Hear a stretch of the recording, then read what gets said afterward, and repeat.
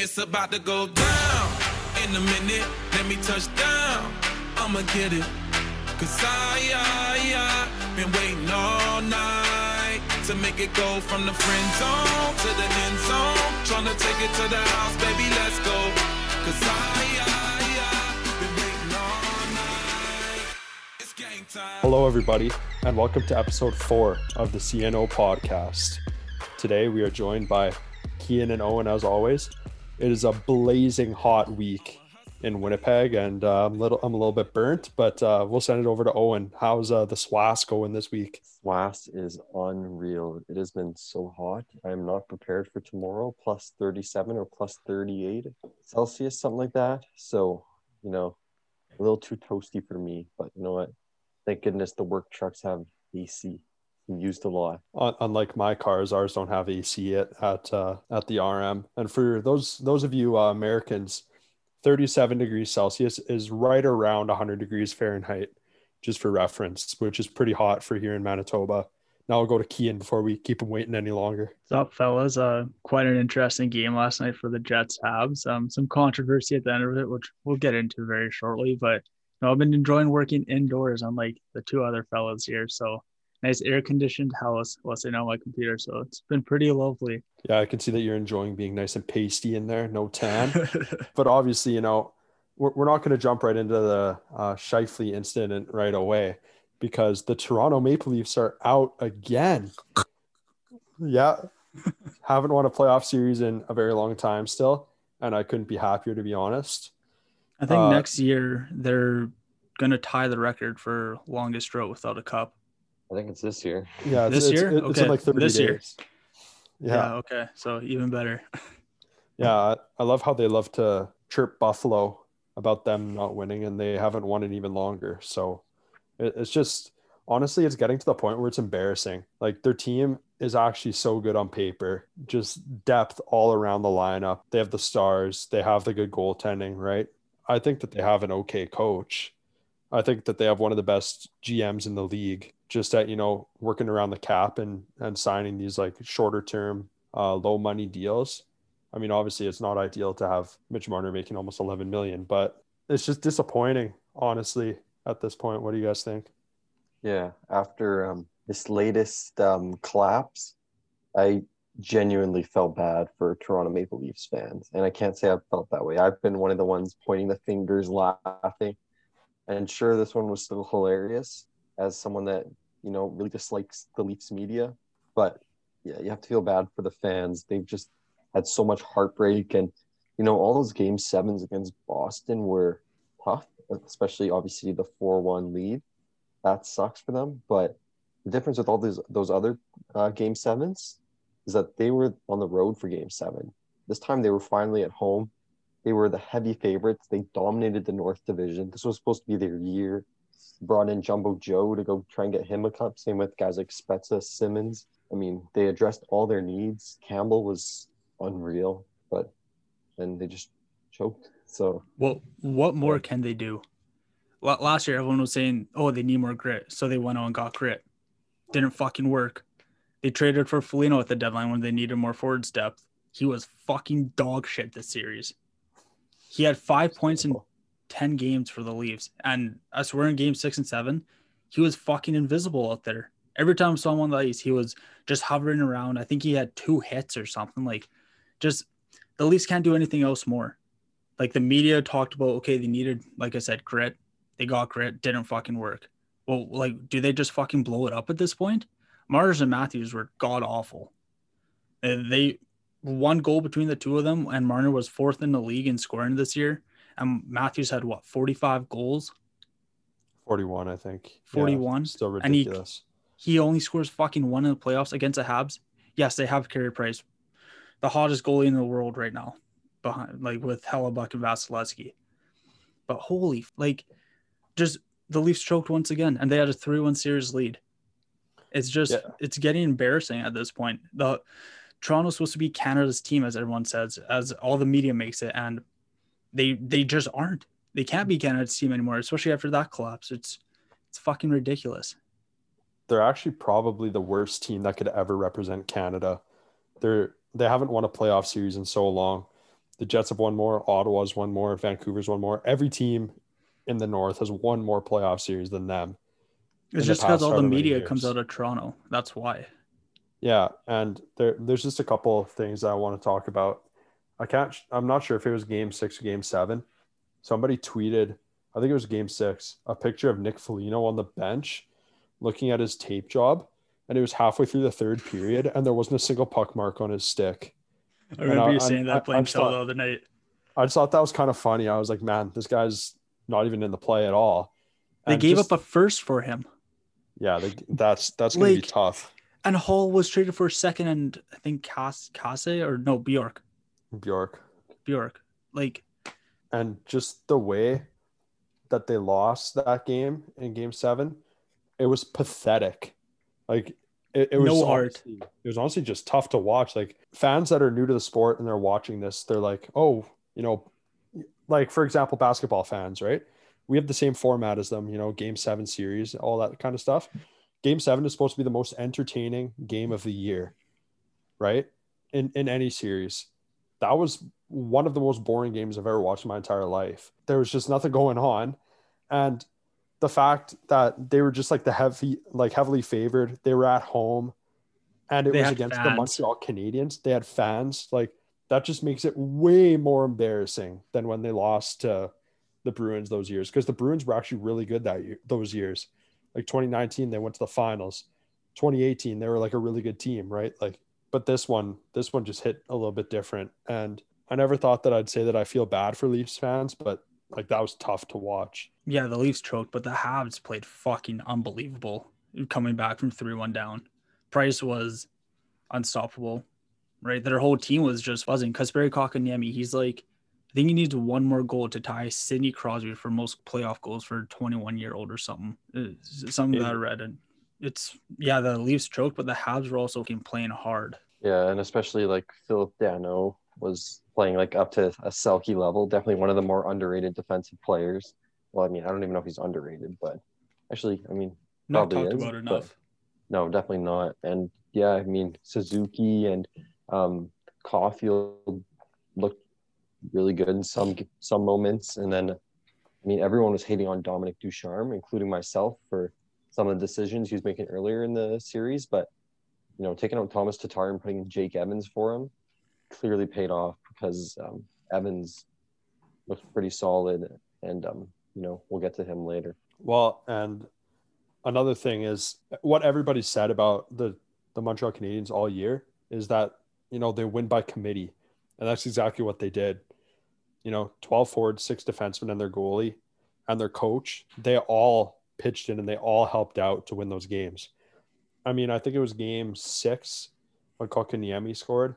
I think Kulak and Gustafsson only had like 6 or 7 minutes of ice time each. But, that's what happens in the playoffs, right? That's just like game 4, Winnipeg, Edmonton, right? Trevor Lewis and Nate Thompson only get 7 minutes in a 90-minute game, right? So, or however long that game was. But it seems like everybody on that Canadiens team is buying in, and they're built like a playoff team. They're heavy up front and on the back end, and they have a good goalie. So it's kind of scary that we're playing them right now up here in Winnipeg, but I think the boys can get it done. Do you guys think the Leafs make some major trades this year? Do you think they try to keep the same team? I don't think so. I think all the Marner trade talk is just confusing. It's really stupid, in all honesty. It makes no sense. Why would you trade Mitch Marner? Look, I know he makes too much money for how he's performed in the playoffs, but he's a special player. I mean, his playmaking is up there with the best in the league. And I mean, to say they're going to trade him would be ridiculous. I don't know what they'll do. I don't have any sort of idea or plan that, like, all I'm trying to say is I'm glad I'm not Kyle Dubas or in his position, because I don't know where you take this. I don't know if you re-sign Zach Hyman, but even then, like, swapping out a few depth guys, yeah, maybe it's a difference. And I mean, if you get Tavares and Muzzin back healthy, that'll obviously help a lot. But I really don't know where they go from here. But I do know that trading Marner would be a big mistake. I don't think they'll trade Marner, but I could see them trading guys like Kerfoot and maybe Hyman. I don't know if he's up this year, but like just change of scenery for some of these guys, because I know Kerfoot just came in. He was a part of the Barrie trade, right? Yeah. Yeah. So I don't know. I just think they have to make some sort of change, even if it's just a few minor players. Just you can't go into the season next year with the same team, because I think they'll have the same result again. You know, if I was Kyle Dubas, I think that I would try to build the team from within. Honestly, I think that I'd give more looks to guys like Nick Robertson, Timothy Liljegren, Adam Brooks, players like this. Maybe Amirov gets a couple games, right? You just try to build from within, and maybe you can build Nick Robertson into a really good third liner for the playoffs, right? I don't think that there's much that needs to change here. If there's one player that I could see getting moved, but even this is like incredibly unlikely, is maybe like a guy like Morgan Riley. I don't know. It's like he's a part of the big five. And essentially I think that, Tavares is the captain, and I think his contract's pretty immovable. They're not trading Austin Matthews. William Nylander was their best forward. And you're not going to trade a guy like Mitch Marner. You just finished 4th in the league in points. Whatever you trade out, you're not going to get good enough back in where it's worth it. People were saying Marner for like Tom Wilson, and like I'm one of the biggest Tom Wilson fans out there. I'm a Not fan even boy. close. I have a jersey, but can you honestly say that the Leafs team would look better on paper with Wilson in and Marner out? Absolutely. With Wilson not. in, yes, but with Marner out, no. Go ahead, Owen. Yeah, I was just gonna say, if there's any of the core pieces that can see getting moved, I do agree that it would be Riley. I mean, he only has a year left on his contract, and Sandin can be sort of an internal replacement, like you were saying, and guys like Robertson and that. But yeah, for the Leafs, definitely time's running out. I think Matthews only has 3 years left. So if they can't get out of the first round next year, then the media is going to start hyping up that Matthews is going to want out, or they'll come up with some storyline, and then I don't see them having any chance of going on a nice run. Just I don't know if we want to get into it right now, but some breaking news just went out from Darren Dreger. Do you guys want to wait to talk about that, or does it involve suspensions? Yeah, should I'll just say it now. Just break it right now. This is live reaction. It said Mark from NHL Player Safety, Winnipeg's Mark Scheifele has been suspended 4 games for charging Montreal Jake Evans. That's a fucking joke. That's a joke. I'm shocked, honestly. 4 games. I thought for sure one game. For a fucking clean hit. That's a joke. Okay, so we're diving right into it. Kian, we know that you have some. Okay, so would I have done what Jake Evans did? Absolutely. I'm making that wrap around the net and I'm trying to score. But I'm going to expect 6 fucking guys coming back at me. I'm going to expect to get blown up. Like what Scheifele did is a hockey play. That is a clean hockey play. Everyone's saying, oh, he skated the full length of the ice to hit him. He was fucking back checking. What do you want him to do to get back there? Like, yeah, he did come all the way down the ice full speed to back check. He stopped taking strides before the top of the circle and he slowed down. He got low enough so his shoulder hit his chest, and that's a clean hockey hit. Yes, what happened to Evans was terrible, and we were talking about this earlier. If Evans gets up and it celebrates a goal, no suspension. It's just because he got hurt. It is a fucking joke. NHL Player Safety is a joke. What they did with Wilson, I agree.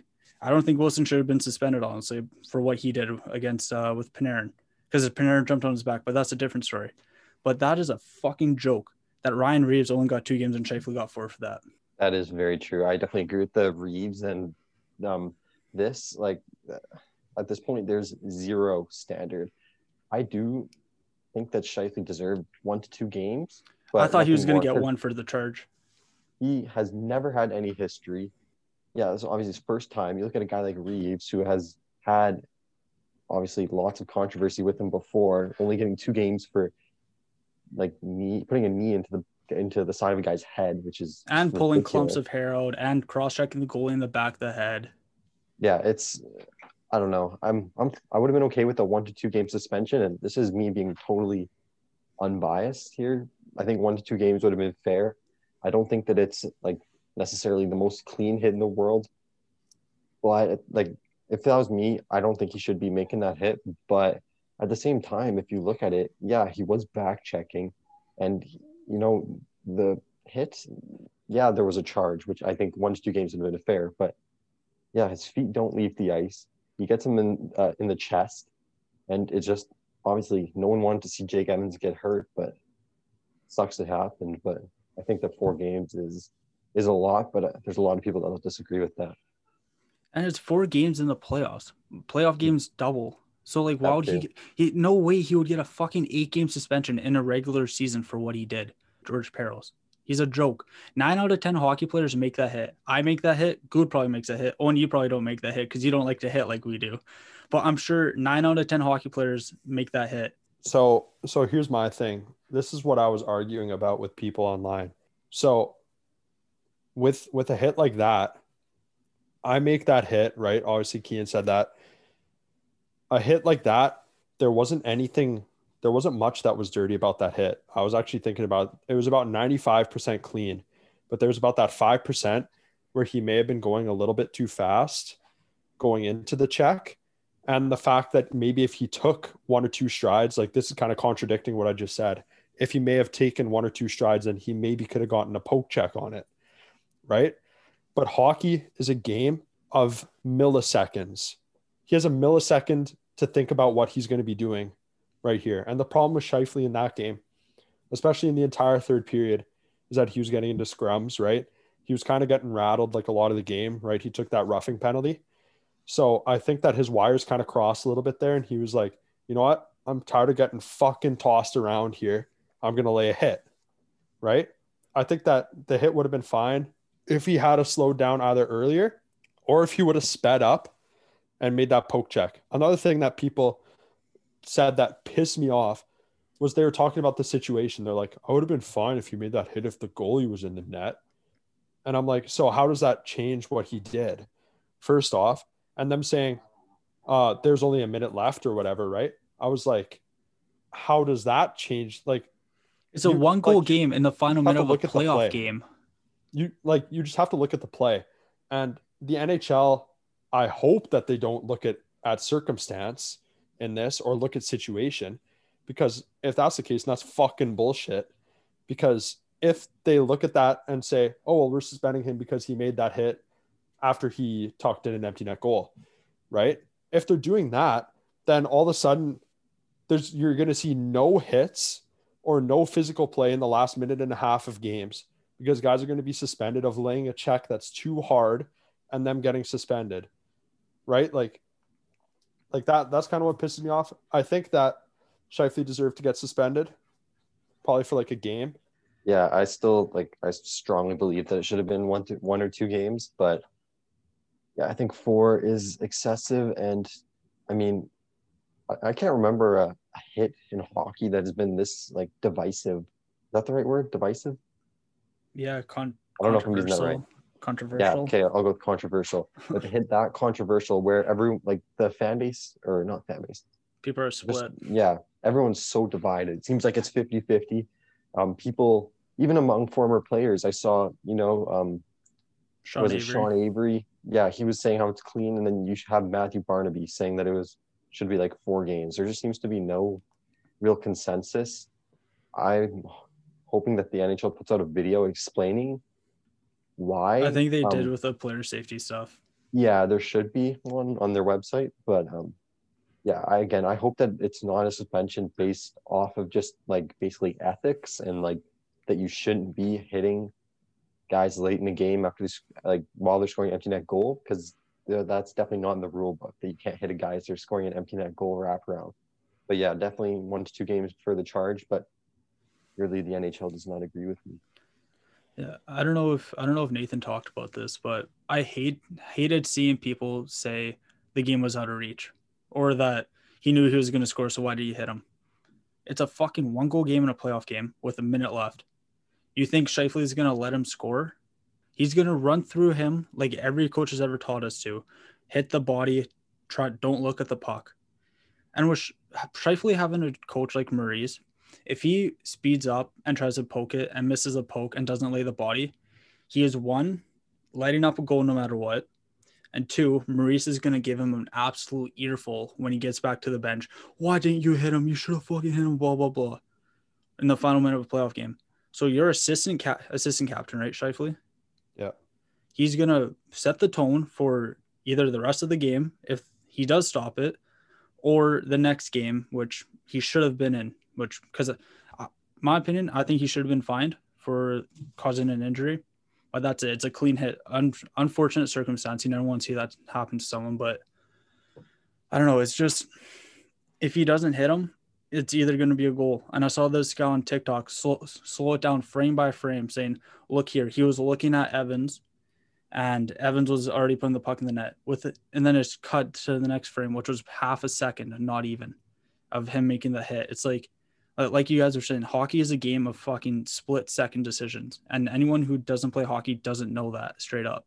There's just a few things that I want to say about this, kind of to wrap it up, because I don't want to spend too much time on this. It kind of feels like we're beating a dead horse, honestly, but people love to dissect hockey frame by frame.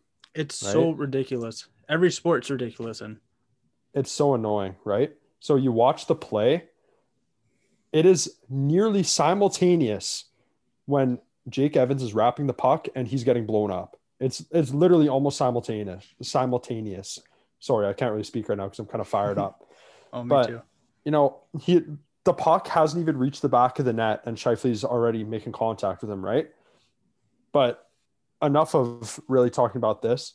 I think that this could be the opportunity where we get the Columbus Pierre-Luc Dubois that we were promised. I think the Jets are going to win by 6 goals tomorrow. They're going to come out fucking flying, being like, this is bullshit. How does our assistant captain get suspended for laying a clean hit? And know what else I found bullshit yesterday? Brendan Gallagher saying that was a dirty hit. Shut the fuck up, Gallagher. You lay some dirty ass hits. You play on the edge. You would make that same exact hit no matter what. And also, how does the league not fine Joel Edmondson for literally threatening to make his life miserable? It was basically like a backhanded threat, basically saying that he's going to make his life miserable if they see him again this series, which is basically like one of those things saying like, if I see you again, I'm going to fuck you up, right? Like things that we would say to each other when we're playing against Steinbach, right? Just shit like that. Like it's shit in the shit. I've never been a person that likes to use excuses in playoff series. And I think that this is just one of those situations. Next man up, right? Who's going to be the next guy in? I hope Pierre-Luc Dubois fucking just tears a Habs heart out and just fucking snipes on Carey Price. But I do hope that Logan Stanley maybe gets in a little fisticuff tomorrow. You know, I think it could happen. I think it's kind of it's crazy to think that a rivalry could start with one game. I definitely think that's where we're headed. That the Jets are in tough now with no Scheifele and honestly just maybe as big a loss, no Dylan DeMello most likely. It looked like he hurt his ankle or something. Yeah, DeMello is so important to the Jets, probably their second best defenseman. It stings. And then not even just losing DeMello, now you got around guys like Tucker Poolman to be playing top pairing minutes, and it's been proven throughout the season that he can. I like Tucker Poolman as a third pair defenseman. I'd go Jordy Ben probably just for the toughness factor, but I would rather Heinola. But just after how last game ended, I think we'll go with Ben and with experience. And it's still a wild card. We don't know if Paul Stastny's playing on Friday or tomorrow either. Yeah. Yeah. Did they say whatever happened to him? No. He's holding out. He's holding out. No. Before we spend too much time on this, maybe we should look at what else is going around in the NHL a little bit. Tampa, as we speak, is about to play against Carolina in Game 3. They're up 2-0 in the series. Just what I've noticed from watching those two games, because I've watched the entirety of both of the games, is that Tampa, they showed in the last series that they're kind of like a run and gun, right? Like they were outscoring Florida a lot. And now they're showing that they can be a shutdown team, which is something that Stanley Cup championship teams can do everything, right? Like they could go out there and they could win a game 6-4 if their goalie's not having a great night. And then they can house good goaltending in a different game and have really good defense. And that's what they've been doing. They've been annoying the shit out of Carolina. Carolina's having a tough time breaking into the zone. They're having a tough time cycling it down low. And Tampa's just, getting the puck in the zone. Huskies hockey style, chip it off the glass, chase it in the neutral zone. On two. Literally, that's but they're going to win the cup. So I don't know if Tampa's going to win the cup, but I had Carolina in 6 for the series, and I'm not liking that pick whatsoever anymore. Vasilevsky has looked as good as he ever has right now. Carolina can't get anything past him, and Nedeljkovic just hasn't played good. He just has let in a couple weak ones recently, and they really need him because the Canes need to score more, and Nino Niederreiter's out for who knows how long, and Trocheck isn't in tonight either. So it's just Carolina's in a tough spot because I really like their team, but Tampa is getting hot like they were last year in the bubble. Yeah, and another thing that I've been noticing about this series that has been very vital to the Tampa Bay Lightning is just depth, right? Every time I look out there, Ross Colton is out there or Killorn is out there. And then it's Braden Point. Killorn's so good. Oh, my God.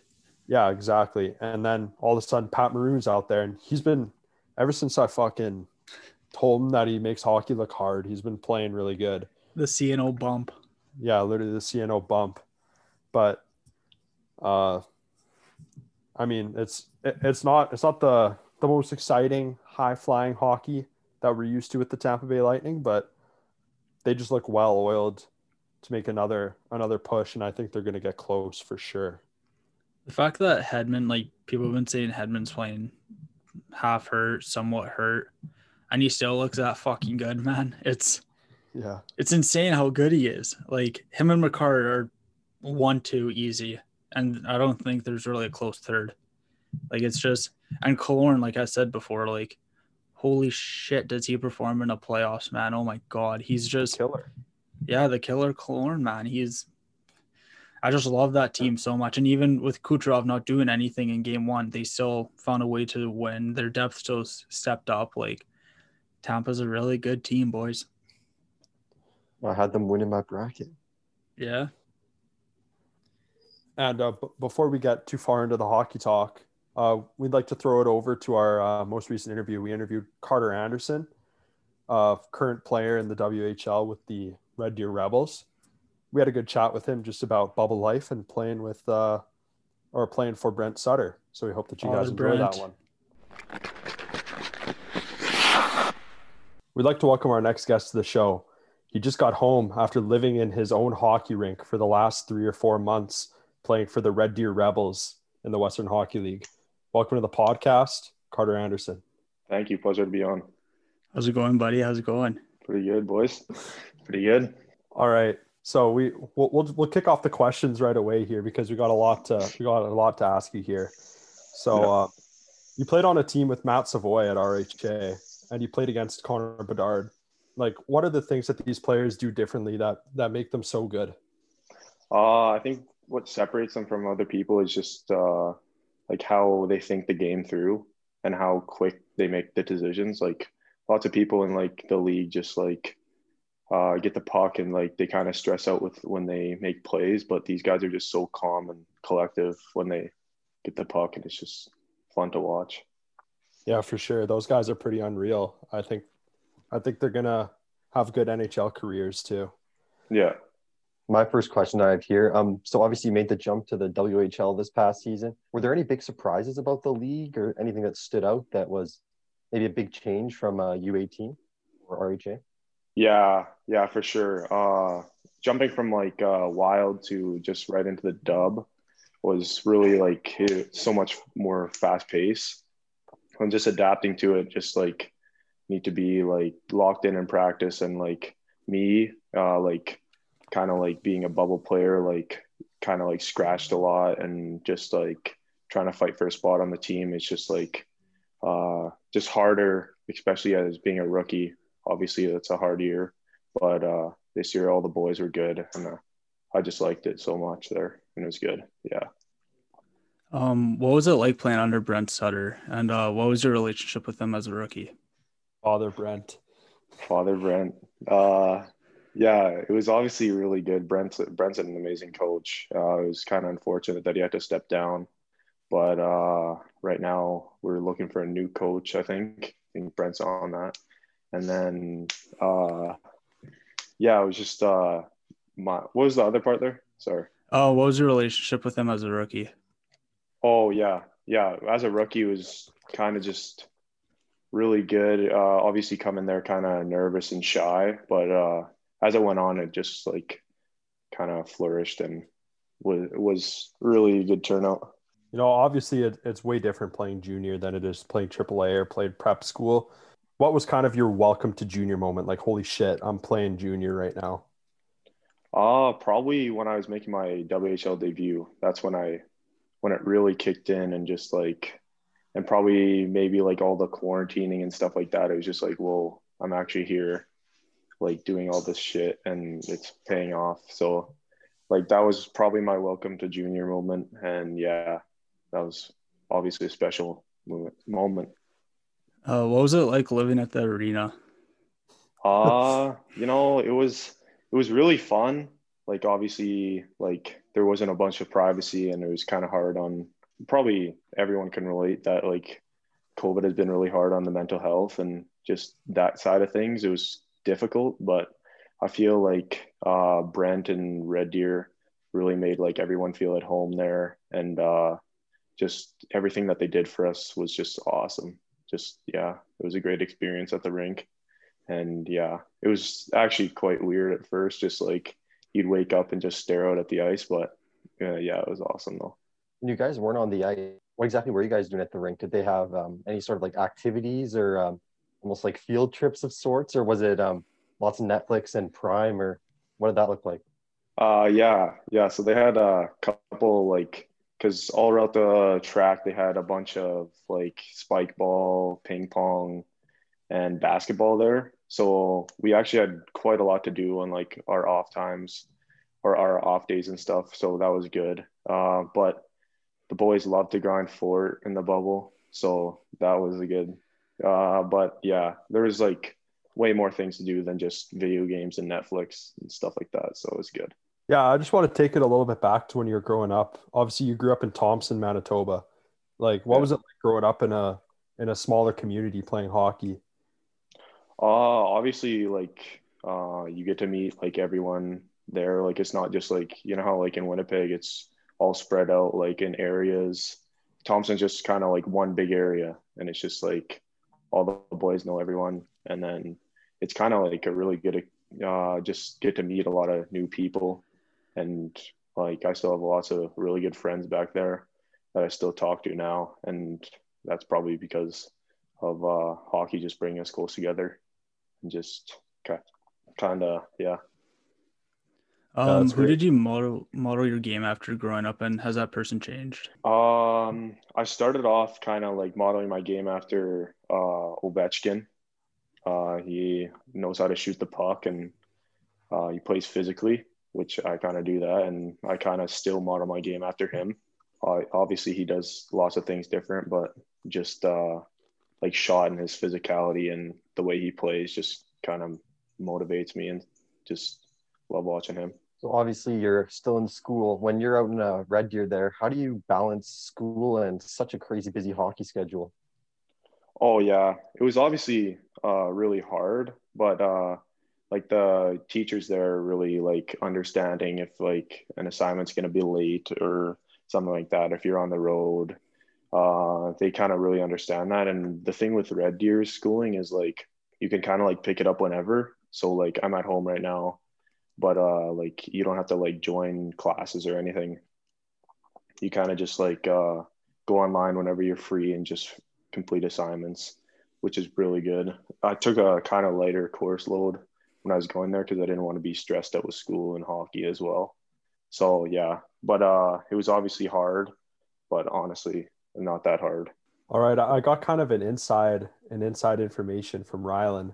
He said that you and him kind of had a deal when you guys were playing Wild together about who would get to wear number 9, but none of you guys ended up with it. Can you kind of go through that story? Oh yeah. Okay, so me and Rylan had this plan before going into picking numbers that day.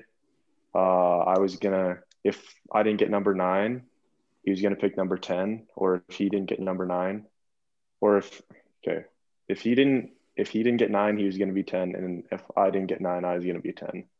So then we were going there, and then kind of went by birthdays. So I have a pretty late birthday, and then one pick before me, Grant White picked number 9, and then I was kind of there, kind of shocked at the same time. And then me and Rylan both kind of look at each other, was like, what the fuck? And then Rattled. oh yeah, I was a bit rattled, but Whiter got that. And then yeah, so then I ended up being, what number was I? 8. Yeah, number 8. Didn't get to play a lot of games in it, but kind of like the number. And then Ryan got a dust number 12 number, but kind of a tough soak on his part. But before you got drafted, did you know Red Deer was going to take you, or do you have any other teams in mind? like I did talk to Red Deer quite a bit throughout like the whole draft process, and like talked to Sutter a lot over there when I was playing with RHA. Honestly, I talked to Swift Current actually quite a bit before I was there. And then Seattle. I thought either Seattle, Swift Current, or Red Deer was going to pick me that day, but it happened to be Red Deer, which I was kind of happy with. But yeah, it was obviously like a really good experience and just an awesome feeling. That's when COVID wasn't really a thing, and got to experience with the boys. We were actually at school that day and just all crowded around the cafeteria. So it was really fun and just an awesome experience, obviously. Yeah. Well, how are you approaching this off season? I mean, obviously it's hard to train these days with everything shut down, but what are you doing just to try and prepare for your second WHL season? Kind of just focusing on the things that like I need help on. Obviously, like speed was a big thing, like for me, just because it's such a fast league, you need to be able to play, so you can never get any faster. And just thinking more with the puck, because you're under a lot of pressure over there, and just knowing what to do with the puck's always a good thing. And just working out every day, trying to get in some runs outside. But other than that, no, like just been training hard. And obviously with ice shutdown, it's hard to kind of focus on your game more. But yeah. Yeah, so Carter spent a good amount of time over here at the crib. When Rylan and him play mini sticks, you guys think that we're competitive? These guys break out into full sweats playing mini sticks together.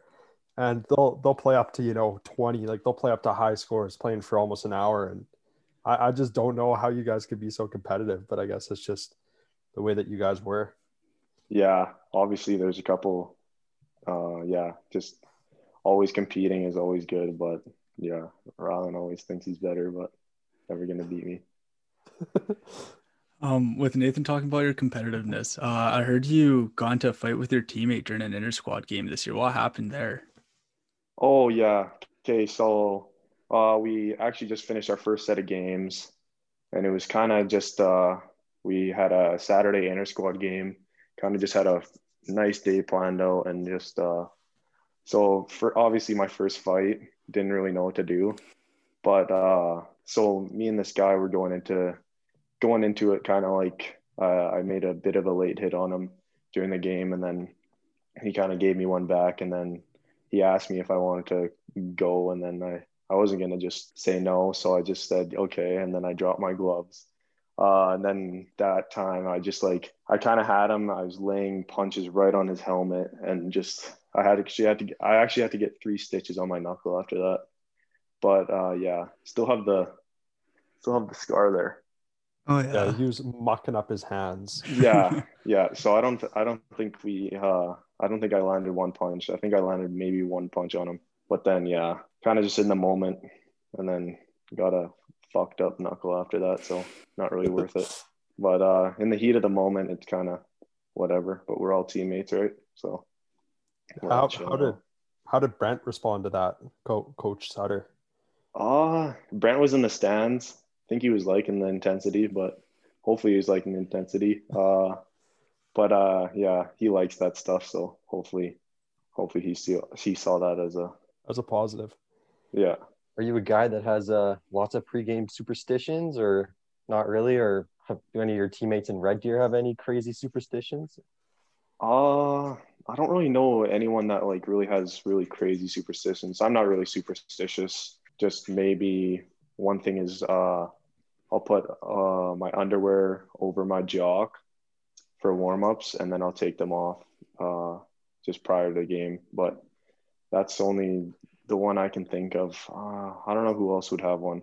No, not anyone on Red Deer really has any crazy superstitions. But any from Ryland we need to hear about?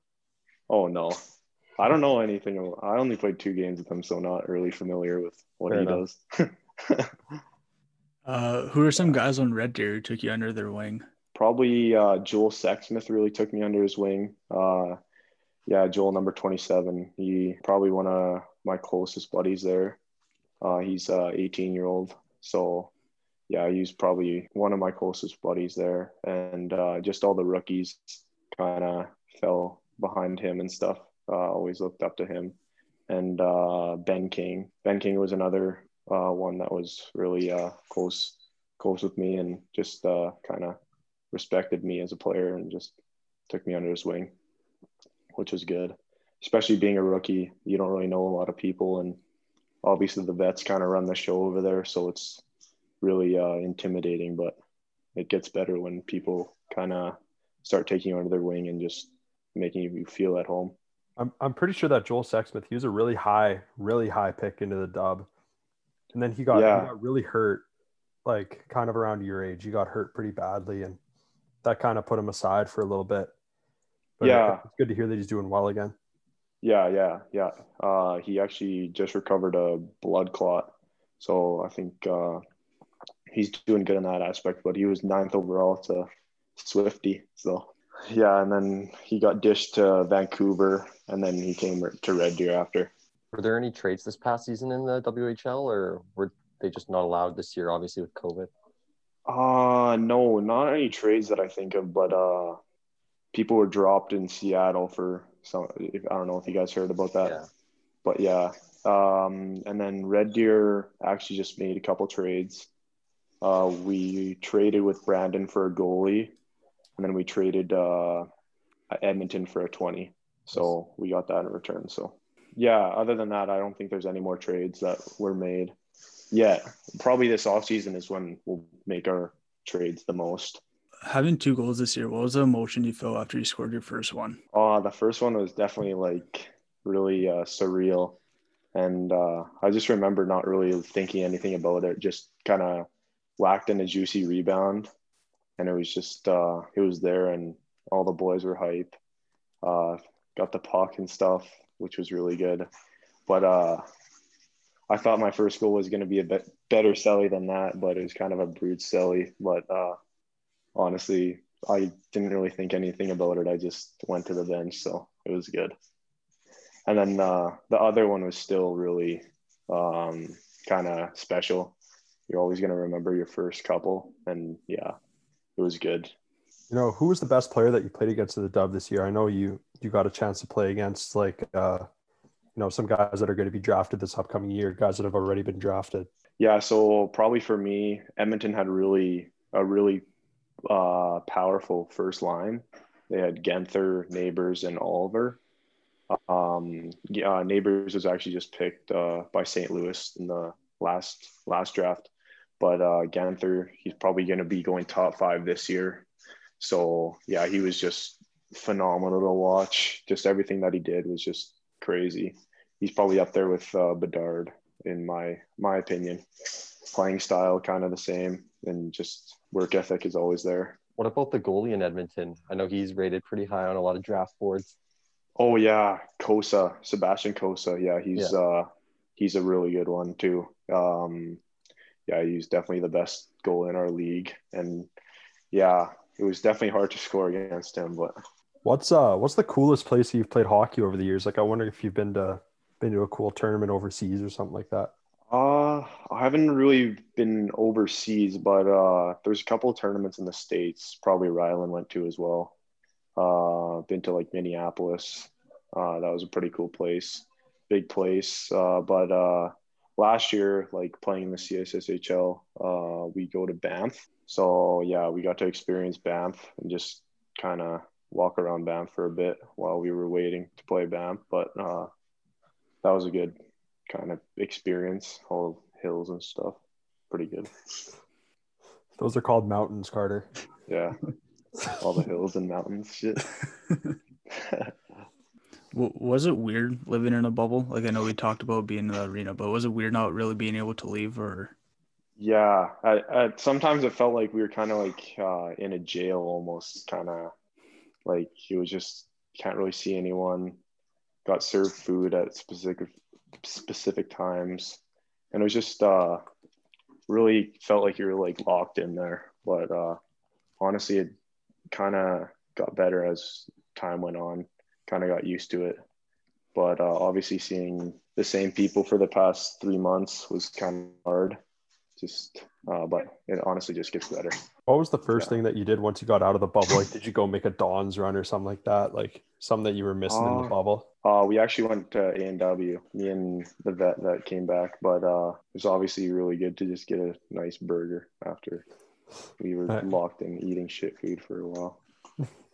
Nice to get something different. All right. Well, do you have any cool stories about, when you played, for RHA or even back in Thompson or in the bubble or something like that you'd like to share? No, not really actually.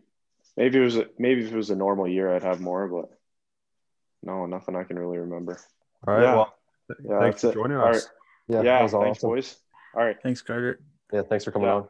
See you, boys. See ya. Yeah. Well, thanks to Carter for joining the boys, and we hope to see him tearing it up in the dub again next year. Going into other hockey talk now, the Bruins and the Islanders are actually currently playing as we speak. It's 1-1 in that series. I'm going to be honest, I haven't really watched any of that series, but I just refuse to watch the Islanders, basically. It's just kind of hard to watch, and but that's what makes them so good, right? They're hard to play against. They don't give you anything, and I know that Owen has a strong feeling about the Islanders as well. No, honestly, I got nothing to say about the Islanders today. All I have to say, my biggest takeaway from this series is that the NHL needs to fix her scheduling. Oh my God. Like, why would you schedule game one, I think it was game one of this series, on the same day as Toronto, Montreal, within half an hour? I believe it On was a game Saturday. one of this and then game 6 of the Toronto, Montreal, if I'm not mistaken. It's a Saturday. Why would you not have one afternoon game, one in the evening? Like, it just makes no sense. And yeah, I haven't been able to see any of the series like at all, except like the first 10 minutes of the first period of game one. But yeah, like NHL, come on, get your act together. Why do we need 2 games within half an hour when there's only 2 games on the day? So fortunately, I haven't caught any of the series. Might watch a bit when we're done recording the pod, but well, shame on you, NHL. Yeah, I think Passa had a hat trick in the first game, so he's nasty. So, but other than that, like I know people were saying Rask was a little injured last game, and I know Suzuka scored on pretty unlucky bounce from the Bruins. But yeah, I haven't watched really any of this series, so I can't say much on it.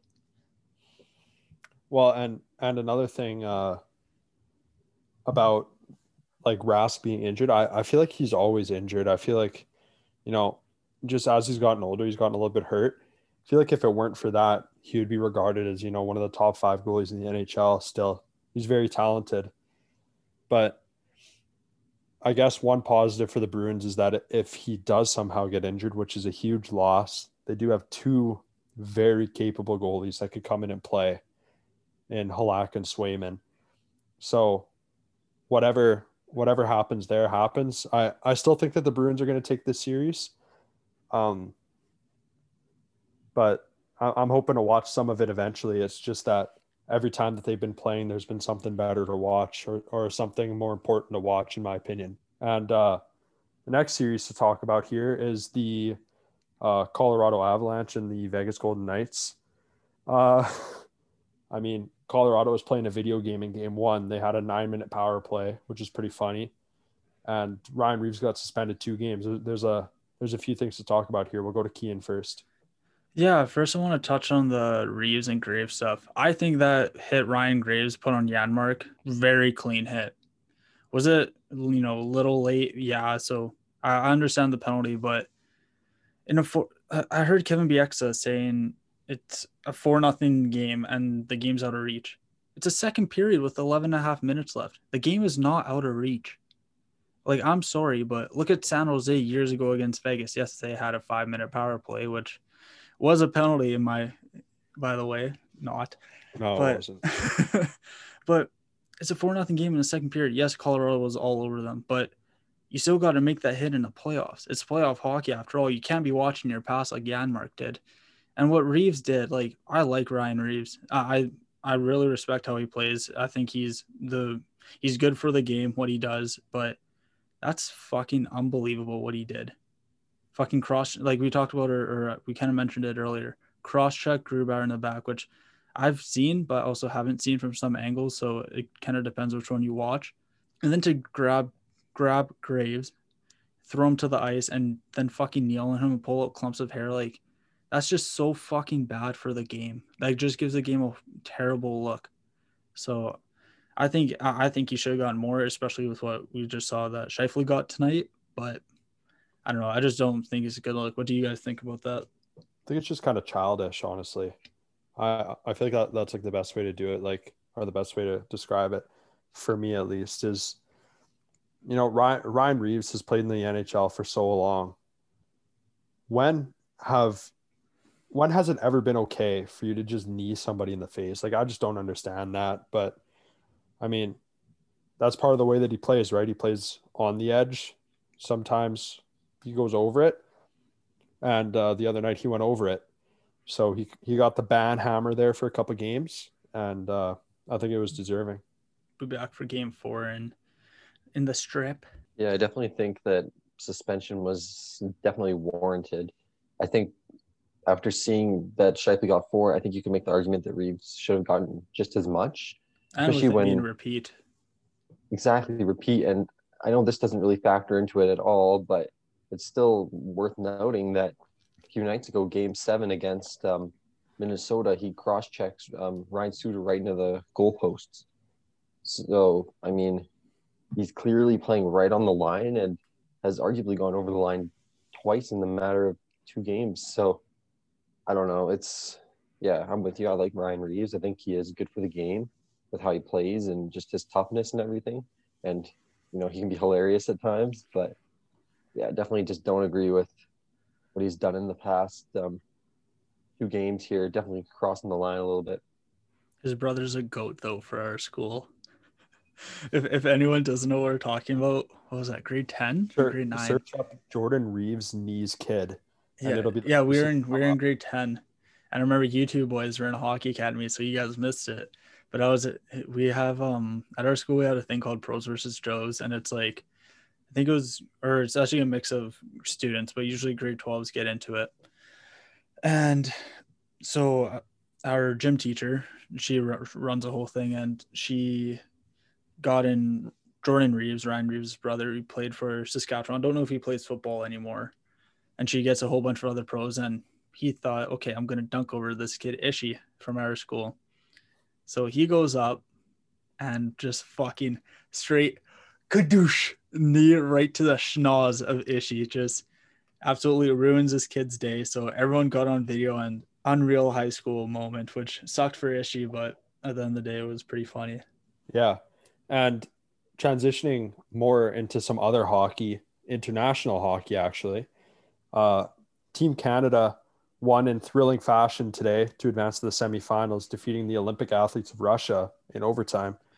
Troy Stetcher pulled a gorgeous move and fed it backdoor to Andrew Mangiapane, and he tucked it. I have to be honest, I haven't watched a single second of this tournament, just because, you know, there's NHL hockey on and they play a lot during the day because it's over in Riga, Latvia. So I'm working during the day and I can't really watch any of it, but that was a beauty. I just want to go back to Colorado and the Vegas series just because I didn't watch a lot of the game one because it was a blowout. So I was like, hey, whatever. But I watched all of game two last night. That power play the Avs have with McKinnon, Landeskog, Makar, Rantanen, and Donskoy, that's fucking insane. That's usually their 5-on-5, but that's a fucking cheat code of our power play. And then I still don't understand why they played Leonard in game one. People are saying it's for rest now for Fleury for an extra day, but it's like, why wouldn't you try to rest Fleury when you're up against a Wild in game 6? Like, why would you? Okay, let's just shit the bed in game one. We're gonna lose anyways. I just didn't really agree with the whole reasoning that people are saying now. Actually, another thing that I saw about that, I don't know if you guys heard the same thing as I did, but I think probably most NHL teams have this policy, but the Golden Knights have a rule where you can't go on social media on game days, like no posting, things like that, right? Which makes sense, right? They kind of want you to stay focused. You know, maybe there's something that's said about you online and it gets you riled up, whatever. So apparently Robin Lehner made a tweet, or he made a post about him starting that night, about how he was like fired up and he was like, let's go Golden Knights or something like that. And the team didn't like that very much. So that's why Robin Lehner wasn't backing up yesterday. I'm pretty sure. Because I saw he wasn't the backup last night and I was like, they're going to kick him to the fucking streets this quick? What the fuck? That's what I heard. I'm not sure if it's completely true, but I mean, that would make sense if they had that rule and you did that, right? Whether you're backing up or not, you still have to listen to it. There's no reason why a goaltender that you have, I think they gave him a 5-year extension, right? There's no reason why a goaltender with a 5-year extension wouldn't be sitting on the bench on a playoff game. Yeah, and right? someone I think that's kind of disciplinary. Especially with how good Leonard is. Yeah, he did get lit up for 7 in game 1, but overall, he's a really solid goalie. He showed it because he was in New York before this, right? And Chicago. And then he went to Chicago and then got traded, yeah. But another thing I want to say about this series, the depth for Colorado last night showed up huge. I think, I know Rantanen scored the game winner, but I think it was like, who scored? Jost and Saad. They both scored. And Saad has scored in 5 straight games. 5 straight games, yeah. Like he's buzzing right now. And do you see how many times Golden Knights hit the post last night? Riley Smith alone hit the post. Oh yeah, Riley Smith alone hit the post 4 times in the third period.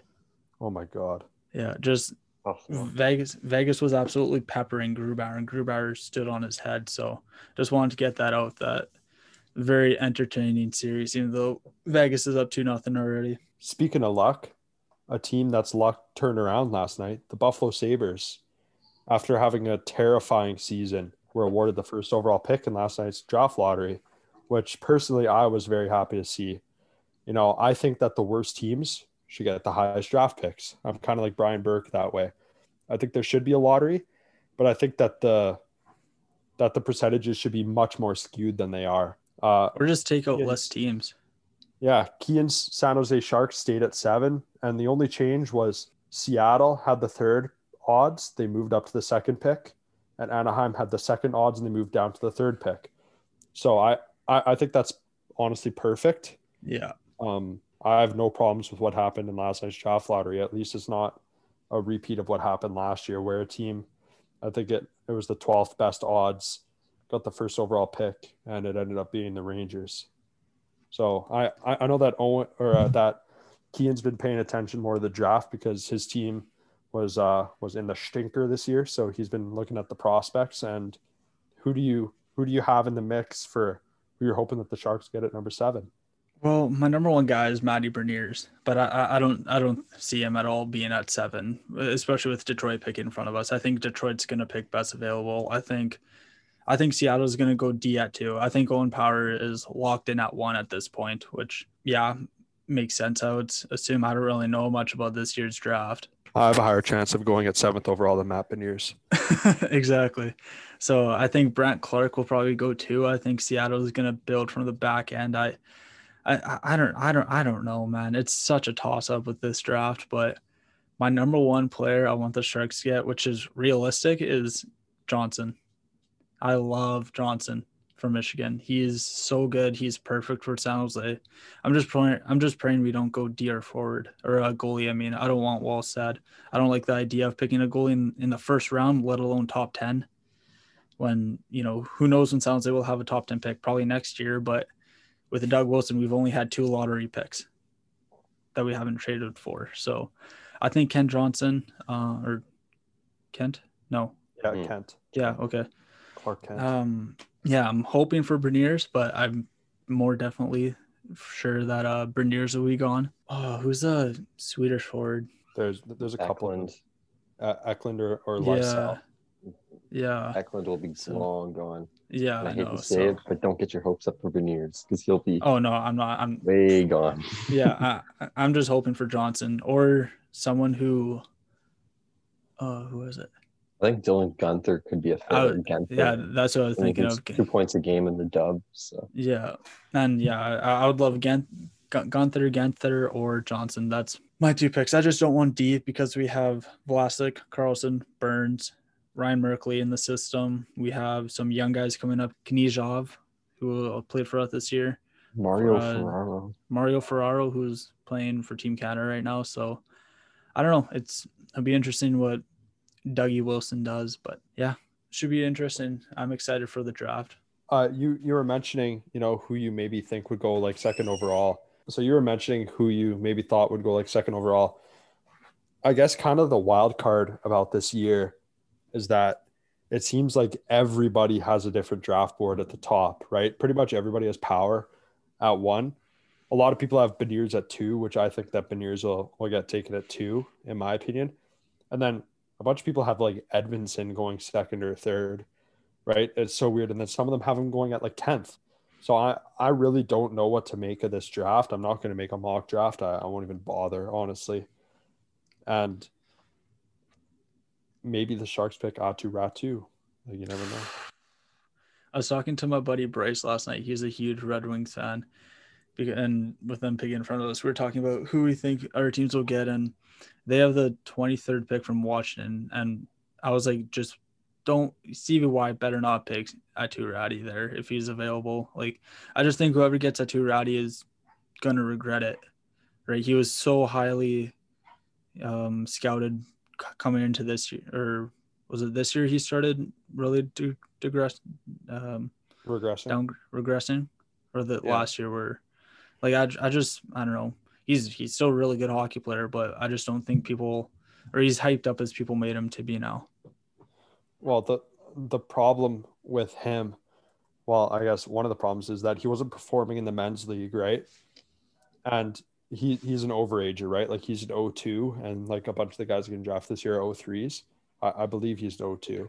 I could be wrong. He is, yeah. Yeah. But he made the World Junior team last year, and then he didn't even make it this year, which is like, if that happens, then that's just a catastrophe.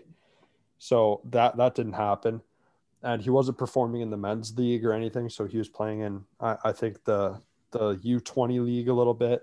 I think he might have been playing in Division 2. Like, it's just like, I don't know what really happened to him. I think it might have been a case of peaking too early.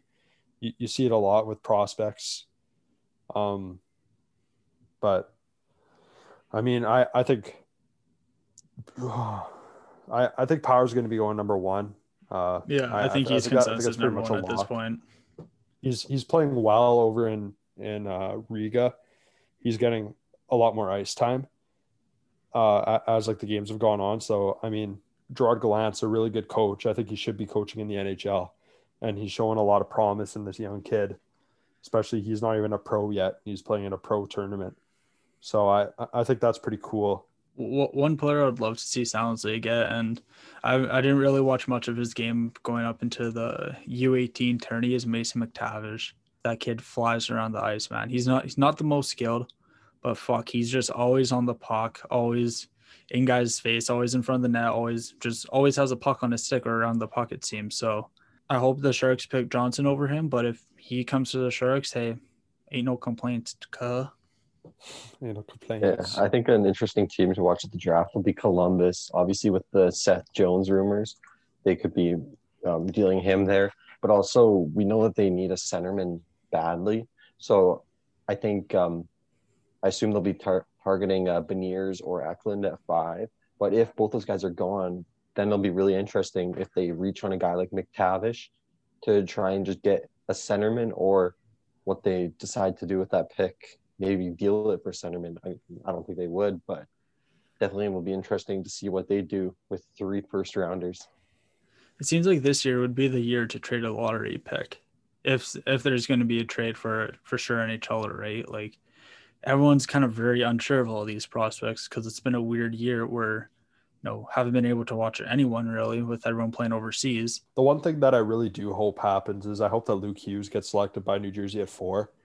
I think that would be a slight reach for a player like Luke Hughes. I think that he would kind of go in like the 7 to 8 range, like his brother Quinn.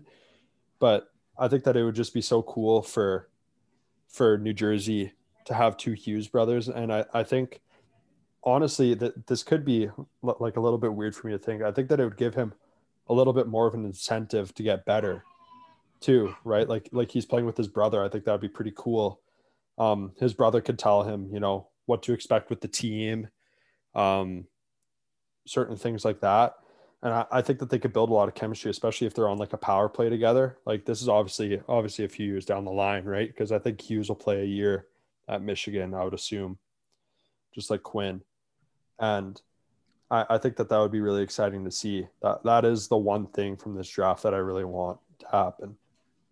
Not that I care about college, but imagine how sick Michigan will be next year. I'm pretty sure I read they can have up to 14 first-round picks on their team. I mean, we could be talking about both Power, Beniers, and Johnson, and possibly all returning.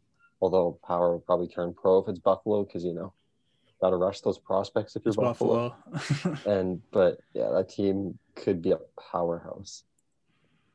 How's Buffalo though? Are you guys like, if is it Kevin Adams there? Mm-hmm. If you're Kevin Adams and some like teams are wanting the first overall pick, are you listening or are you just shutting the door down? Well, I would listen any day of the week, but I don't think it's happening. I don't know which team would be willing to give up an arm and a leg to get Owen Power. That's not even a lock. I mean, terrible. Could be a good top pair defenseman, or he could be Tyler Myers. So yeah, I don't know. Not worth giving up a king's ransom for. I think it will for sure be one of the more entertaining drafts to watch just because everyone's so unsure of what's happening. Oh, yeah. I look forward to seeing what Chevy and the crew do for the Jets. With the 32nd overall pick. Hey, let's hope. I don't know if you guys want to hear this story from when I was camping this past weekend, but there's some pretty fucked shit going on in the campground. Oh, God. In West Hawk Lake. So. Spill it. So this year, I didn't end up in the seasonal campground just because, luck of the draw. There were a lot more people that entered this year because of COVID. So we were in the public campground, and obviously we still are. And there was a site to the right of us and 2 across the street that all knew each other. So it would be like if our 3 families went together when we were younger, because they had younger kids that all went to school together kind of thing. And so the rule is exactly similar to what it's like here with houses. So you can't have people going into other sites, right? It's just not allowed. It's one of those things, right? So my brother, my mom, and I, we were out on a walk later at night because it was super nice how we went to go check out the lake, stuff like that. It was our first weekend out because it was last weekend in May, I believe. And we come back and there's 4 park ranger cars on the street. So we're like, oh, fuck, this can't be good. So we're just kind of chilling in our site. And my mom asked the lady in the site beside us, what's going on here? And then she's like, well, all of the kids went to that site up there to roast marshmallows. And so some of the parents followed, just naturally, beers were flying. And we're all getting fined. So I was like, oh, fuck. How much are these fines? every single person that is over 18 is getting a $1,300 fine for violating COVID. And they were evicted and had to leave the campground by 9 a.m. sharp the next morning. That's what happens when you break rules. So these people were like, this is fucking bullshit. Let our kids be kids. We're all fully vaccinated. And my mom was like kind of agreeing or whatever, just because like she didn't want to ruffle any feathers, right? I mean, like they're strangers, right? And I'm like, follow the rules and you don't get that shit happening to you. Yeah. You're not going to be opening up the bank here because, you know, when rules are in place for so long, you should just know it should just be habit. Like we haven't seen each other in a while because we're trying to follow the rules here so that we can get out of this and then we can see each other again in like a safer way, right? Just, it's like the exact same thing as just like wearing masks. It's not like you're not going to wear a mask going into a store, right? So these people that are violating these COVID things are part of the reason why we still can't see each other, right? Because they're like, oh, well, we're all vaccinated, or, oh, our kids see each other every day at school, right? That's not the point. It's just like follow the rules and nothing bad will happen to you. So there was one site that had 4 people that were over 18. So that's 52 hundo in one site. Oh my God. And they had to be evicted by 9 a.m. And these kids are, you know, crying because they have to leave now and whatever. And I'm just like, you know, kick rocks, right? Like if you would have just followed the rules, it would be a problem. Yeah. What do you expect? Do they think that the park rangers aren't going to come by?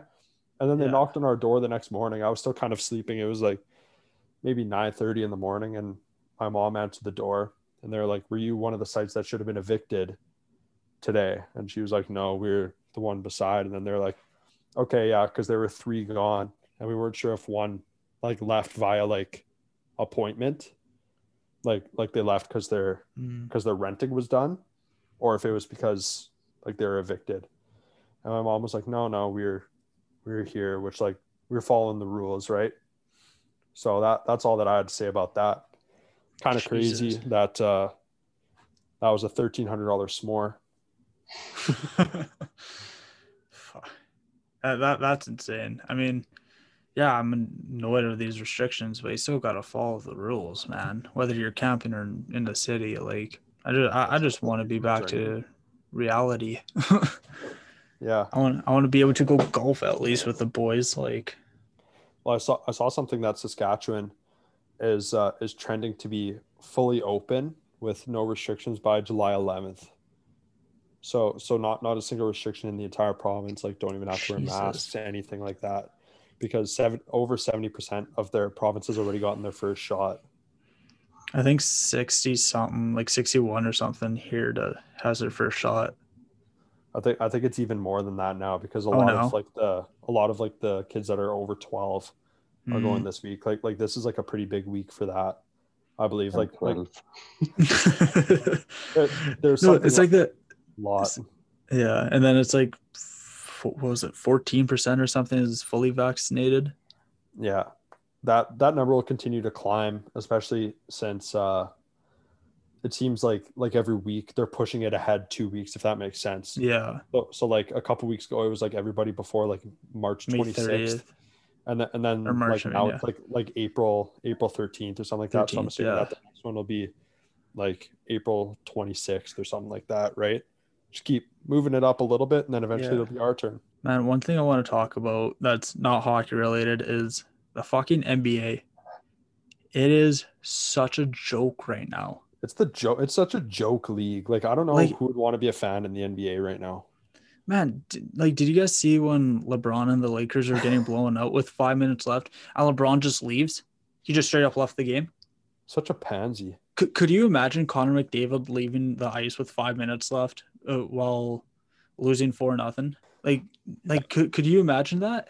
Like, it's because these players, they care more about themselves, and they care more about like building their brand and things like that than winning basketball games, which I don't think it's the case for guys like LeBron James, right? Because I think that he's just a fucking sick player, but he's just like one of those selfish guys where he's like, the team's fucking ass. I'm blowing dodge here, right? So I just think that that's like completely unacceptable. Like, did he get fined for that? No, the NBA didn't care. No one really even talked about it. Like he should be fined like $100,000 for that. That's such a joke. Like, you know what kind of example that's setting for kids? Just quit on your team if you're losing. And also, like, I was watching the overtime of Portland and Denver the other night. Fucking Dame went off, but holy shit, every time Dame and Jokic went up for a shot, they're asking the ref for a foul. And it's like, yeah, he made a little contact, but it's playoff basketball. You got to expect to be hit. You can't be – and I hate in the NBA now that, like, Curry does it all the time. He'll pull up for a shot or he'll pump fake first, get the defender to jump, and then he'll jump into the defender. Doncic does all the time. Yeah, all the time too. It's just the NBA is just no fun to watch. I used to love watching it years ago, and now it's flopping and players getting tech every 2 minutes because the refs are so soft. I tried to get into watching the NBA, but it's just like I just like gave up. Honestly, it's not worth watching one player, honestly, because that's what it is with most teams. It's one or two players, right? And I saw something where I think in the full 72 game season with the Brooklyn Nets big three that they only played 8 games together because of chemistry issues. It's like, okay, yeah, we have bad chemistry. Maybe we should work on the chemistry, by playing games together. It's just so fucking stupid. These guys are such pansies. And the NBA, they have this new thing where it's resting players. Oh my God. So like that. The NBA regular season is just so boring to watch because, you could pay $300 to sit top row of the fucking Staples Center, and you're not going to be able to watch LeBron or Anthony Davis play. You're going to watch Kyle Kuzma and Alex Caruso. Whoop-de-doo. Like, the worst for that is fucking like Kawhi. Like, come on, man. Like, he played half the year this year because of load management. It's like, that's what it's called. Could you imagine if Connor McDavid or Austin Matthews just like didn't play half the year? Imagine if they played 52 games. Yeah, like 52 games in 82 season. Like, could you imagine if they did that? Imagine the NBA Mike Trout only played 70 games. Yeah, like in the MLB, that would be such a joke. Or MLB. But anyways, before we get canceled by every sports fan here because we seem to be ripping all these leagues, we'd just like to thank you guys for listening over the past few weeks. It's been really good. Whether we have listeners or not, we'd still continue to do this because it's something that we really like to do. And I'll see you guys next time. Trying to take it to the house, baby, let's go. 'Cause I been waiting all night. It's game time.